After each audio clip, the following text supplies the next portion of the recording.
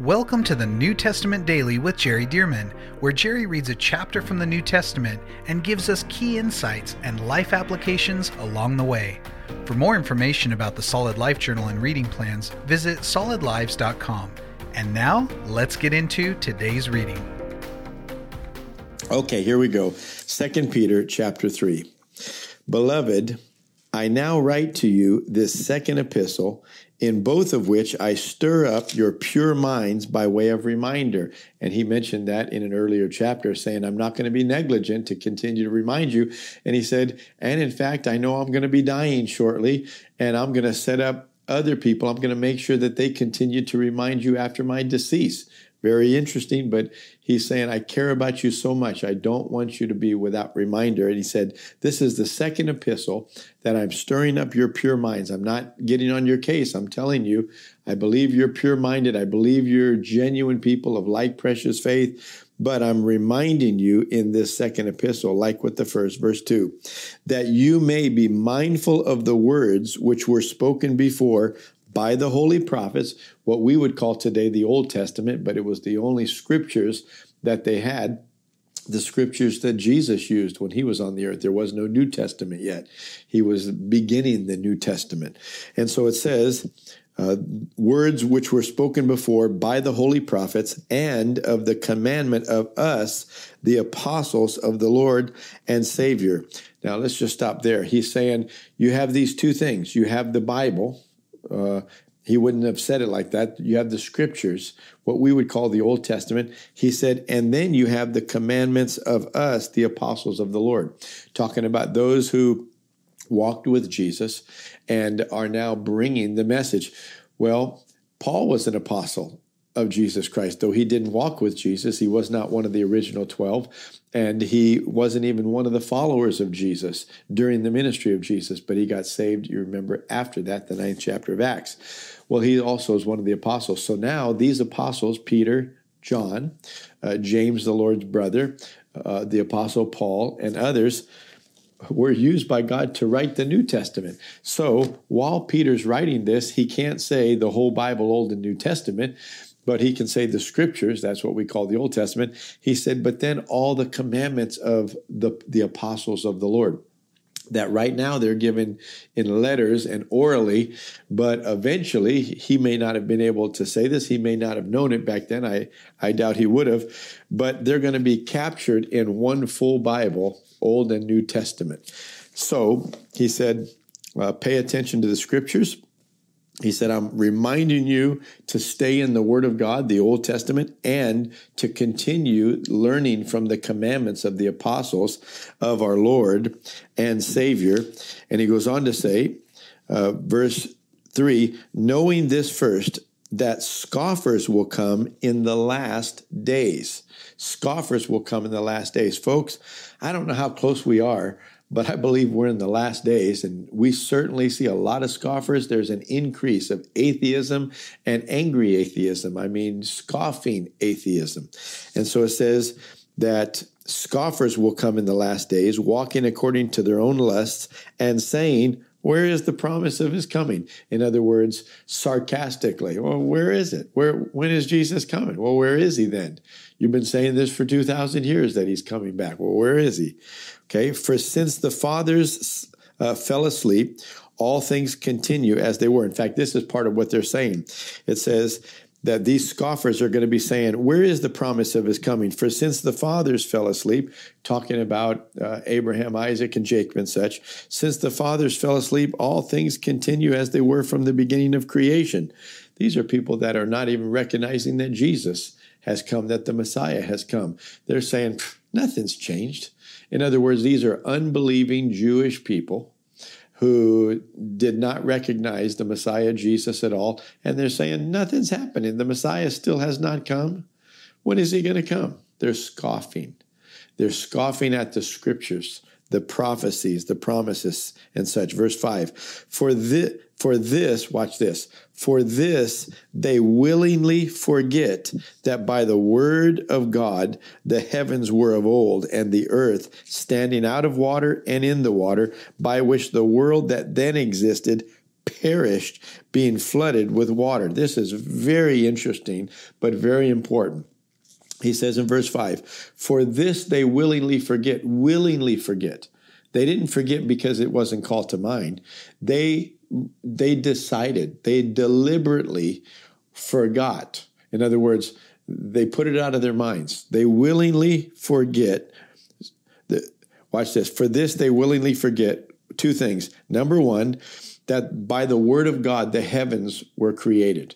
Okay. But number two, that the world that existed before perished with the flood. So here are people today that deny the flood, even some Jewish believers, even some Jewish people, but among other people in the world that deny that, number one, that God created the heavens and the earth, and number two, they deny that God destroyed the earth with a flood, that the world we see today, the earth we see today, does not look like the earth that was before the flood. It does not. In fact, let me just give you a little point that I learned just the other day watching a video about the days of Noah and the flood. But do you know all these coal deposits that we dig up in North America and in other parts of the world, as well as all these oil deposits that, we pump out all this crude oil and such? Well, listen to this. The amount of animal and plant life that was required to be able to make deposits that big in the ancient world, it was something that is so unlike. Think about Saudi Arabia and how much oil is pumped out of the ground. It's desert. Where did that oil come from? It didn't used to be desert. Before the flood, it was lush. It was an oasis. It was green. There was so much green and lush, what we would call tropical. I mean, just green everywhere. The earth was so beautiful and lush. That's the way God made it. But when the flood happened, it destroyed the earth the way it was before. The way we see it was not the way it looked before. It was a lush garden, so to speak, the whole thing. But this says that these people willingly forget that God created the earth. They willingly forget that the flood came and destroyed everything. And that's why they go into this, billions and billions of years. All of this evolved over time and such. And notice this, verse 6, by which the world that then existed perished, being flooded with water. Verse 7, but the heavens and the earth, which are now preserved by the same word, are reserved for fire until the day of judgment and perdition of godly men. God's not going to destroy the earth with a flood of water anymore, but he is going to come and destroy the earth with fire. Now watch this, verse 8. But, beloved, do not forget this one thing, that with the Lord, one day is as 1,000 years, and 1,000 years as one day. He said, you have to realize it may seem like forever. It's taking forever for these things to come to pass. He said, but you got to realize who made these promises. To God, a day is like 1,000 years to us. And for us, 1,000 years is like a day to God. I mean, God is eternal. He's outside of time. He created time for us. So we have to understand who said this. It says, a day is as 1,000 years, and 1,000 years as one day. Verse 9, the Lord is not slack. I quote this verse all the time. The Lord is not slack concerning his promise, as some count slackness, but is long-suffering toward us, not willing that any should perish, but that all should come to repentance. This is so powerful. Our Father God is not willing that any one human being on the whole face of the earth should perish and go to hell. Not one. That's not his will. It is his will that every single human being come to faith in Jesus, receive the grace and forgiveness of the Lord Jesus Christ, and become born again and a part of the family of God. That is the will of God for everybody. And don't you let anybody tell you otherwise. It says right here, God is not willing that any should perish, but that all should come to repentance. But notice it says, these people say, when is Jesus going to come? Or when is the Messiah coming? Come on. It's been the same way since the fathers died. And he said, no, they willingly forget that God created the earth, that the flood came and such, but it's this next time it's going to be destroyed by fire. And he said, brethren, don't you listen to them and forget that you're dealing with a big God who not only is a day as 1,000 years and 1,000 years is one day, but God is delaying, not willing that any should perish. In other words, he's giving people more chance, more time to repent. And the more time that goes on, the more people repent. The more people are going to be part of his family. The more people are going to go into eternity and live. So notice verse 10, but the day of the Lord, now the day of the Lord, this is talking about the day when Jesus comes back. But the day of the Lord will come as a thief in the night. In other words, it's going to sneak up on the world. Will come as a thief in the night, which the heavens will pass away with a great noise, and the elements will melt with fervent heat. Boy, I tell you, that's hot fire. The elements will melt like the elements of mountains that melt with fervent heat. Both the earth and the works that are in it will be burned up. Therefore, since all these things will be dissolved, what manner of persons ought you to be in holy conduct and godliness? He said, since this kind of a judgment's coming and this kind of a burning heat and destruction is coming to this earth, a judgment against all unbelievers in the Lord Jesus Christ. He said, since that's true, what manner of person ought you to be? How should you be living your life? What should you be condoning and not condoning in your life? Verse 12, looking for and hastening the coming of the day of God, because of which the heavens will be dissolved, being on fire, and the elements will melt with fervent heat. Verse 13, nevertheless, we, according to the promise, look for the new heavens and a new earth in which righteousness dwells. Verse 14, therefore, by the way, did you notice that we're going to have a new heaven and we're going to have a new earth? And that's true in several other passages. That's verified. This is not the only place that it says this. Verse 14, therefore, beloved, looking forward to these things, be diligent to be found by him in peace, without spot and blameless. Once again, let me just tell you, these New Testament authors confront sin, and they do not condone sin. That's because God does not condone sin. So yes, we're saved by grace. No, we're not saved by works. That's absolutely true. But having been saved by grace, we need to accept this grace and begin to walk in obedience according to the grace of God and not condone sin in our lives. So he goes on to say, therefore, verse 14, therefore, beloved, looking forward to these things, be diligent to be found in him in peace, without spot and blameless, and consider that the long-suffering of our Lord is salvation. God waiting and delaying the coming of Jesus is salvation. That's bringing salvation to many people. As also our beloved Paul, and I love this part, as also our beloved Paul, according to the wisdom given to him. So here is Peter, by the Holy Spirit, acknowledging that God has given wisdom to our beloved brother Paul. Don't you love that? Now, Paul's the one that said in Galatians, I withstood Peter to his face and confronted him because he was to be blamed for this false doctrine that came in. But Peter here is acknowledging and commending the Apostle Paul and letting us know by inspiration of the Holy Spirit that God had revealed so many points of wisdom to Paul. Now watch this. It says, and consider that the long suffering of our Lord is salvation, as also our beloved brother Paul, according to the wisdom given to him, has written to you. So this is the letters of Paul, right? Which we know many of them have become scripture.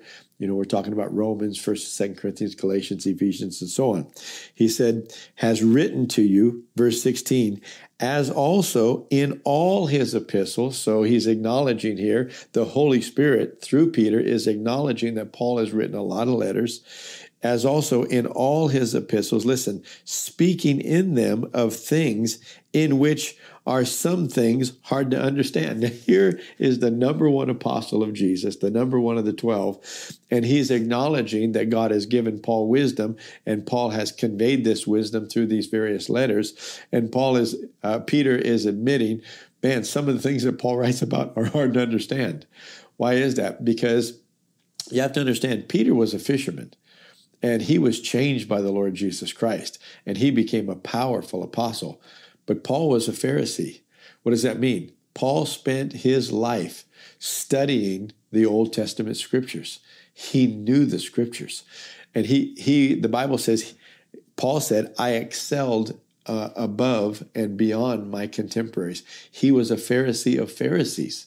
So what does that mean? He really, really knew those scriptures. So when the Lord opened his eyes to the scriptures, what we'd call the Old Testament now, but it's the only Bible they had, when God opened his eyes and he saw Jesus, oh man, the Lord flooded him with revelation of who Jesus was, and he could teach like nobody's business. But he got so deep that even Peter's saying, man, some of the things that Paul talks about, it's hard to understand.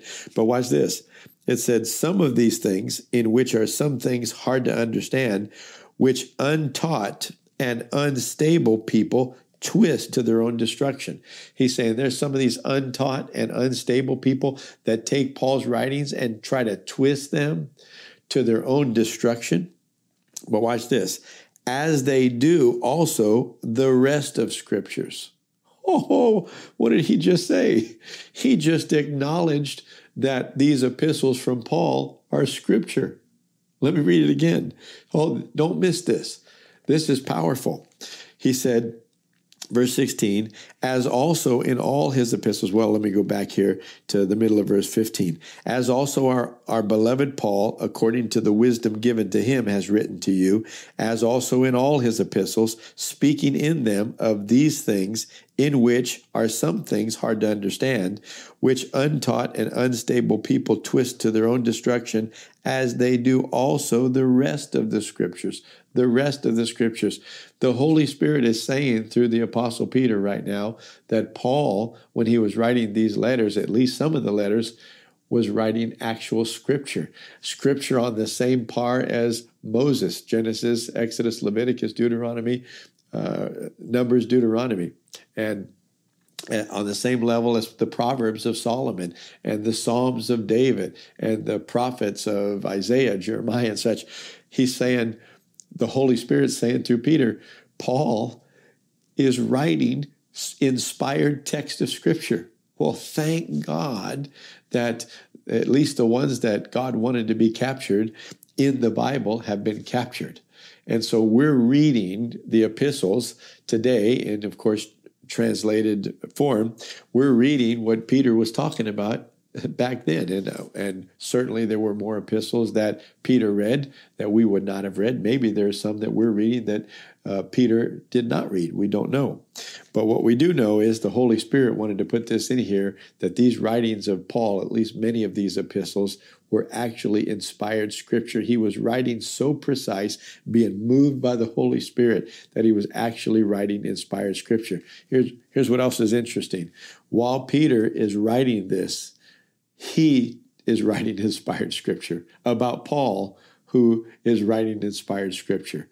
This is so powerful. 99.9% of what people were writing back then, from various ministers and apostles and whoever, was not scripture. Just a very few, minority of letters turned out to be inspired scripture and captured in the Bible. Thank God, God sovereignly, providentially, he protected these scriptures so that they could be for our benefit today. Anyway, I love this.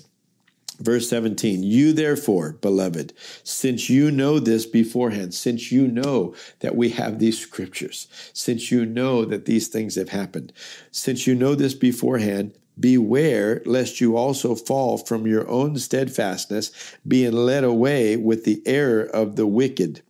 But grow in the grace and knowledge of our Lord and Savior Jesus Christ. To him be glory both now and forever. Amen. He could say it like this. In fact, let me just restate what he said. He said, now that you know that we have these scriptures, both the Old Testament and the commandments that we've been given orally. Of course, we weren't there when they were giving them orally, but these letters that are being written by the apostles of the Lord, And he's speaking to us, these letters from Paul and Peter and John and James that you have in the scriptures today. He said, don't let yourself be like these people who willingly forget that God created the earth, who willingly forget that a flood destroyed the world as it was known, and we're left with this world in the way that it looks now. He said, they willingly forget. Don't you let yourself spiral down and succumb to that kind of a natural, logical rationale that is willingly ignorant of the truth that we have a creator God who created this whole thing. And this earth was absolutely gorgeous until sin got so bad and God judged it and destroyed this earth with a flood, damaged it tremendously because of sin. And now we're left with what we're left with. He said they willingly forget how powerful God is. He's the creator. He's the judge of the earth. And he said, but don't worry, there's another judgment coming, this time not by water, but by fire. He said, you've got these scriptures where God has conveyed these truths to you and helped you to understand through the Old Testament scriptures, Peter, Paul, and all this. He said, therefore, press into the knowledge and don't let that happen to you because you know the truth. Praise God. Oh, this is why I tell you that reading God's word will change your life, because you read these things and now you're getting God speaking to you and explaining all these things to you. How could we go backwards? Only one way. If we allow ourselves to get away from the Bible and we don't have the influence of God's word anymore, we only have the influence of the world. Blessed is the man who does not walk in the counsel of the ungodly, but his delight is in the law of the Lord, and in his law he meditates day and night. I don't know about you, but I'm glad I'm here. I'm glad I'm in the word. I'm glad I'm hearing God's word because it changes me on the inside, and I believe it's changing you too. God bless you. We'll see you tomorrow. Thank you for joining us for the New Testament Daily with Jerry Dearman. And thank you to those of you who have partnered with Solid Lives to help get this daily podcast and other resources like it to thousands of people around the world. If you would like to partner with Solid Lives, visit solidlives.com/give. To find out more about the ministry of Solid Lives, how you can be a part of this church planting and disciple-making movement, or for more great teachings and resources by Jerry, visit solidlives.com. We also want to invite you to check out Jerry's other podcast called The Jerry Dearman Podcast. Here, Jerry shares with us at least weekly from God's Word, challenging us and equipping us to fulfill the amazing plan that God has for our lives. You can find links to this podcast as well as Jerry's YouTube channel online at solidlives.com. Thank you again so much for joining us, and we'll see you right here tomorrow as we jump into the New Testament Daily with Jerry Dearman.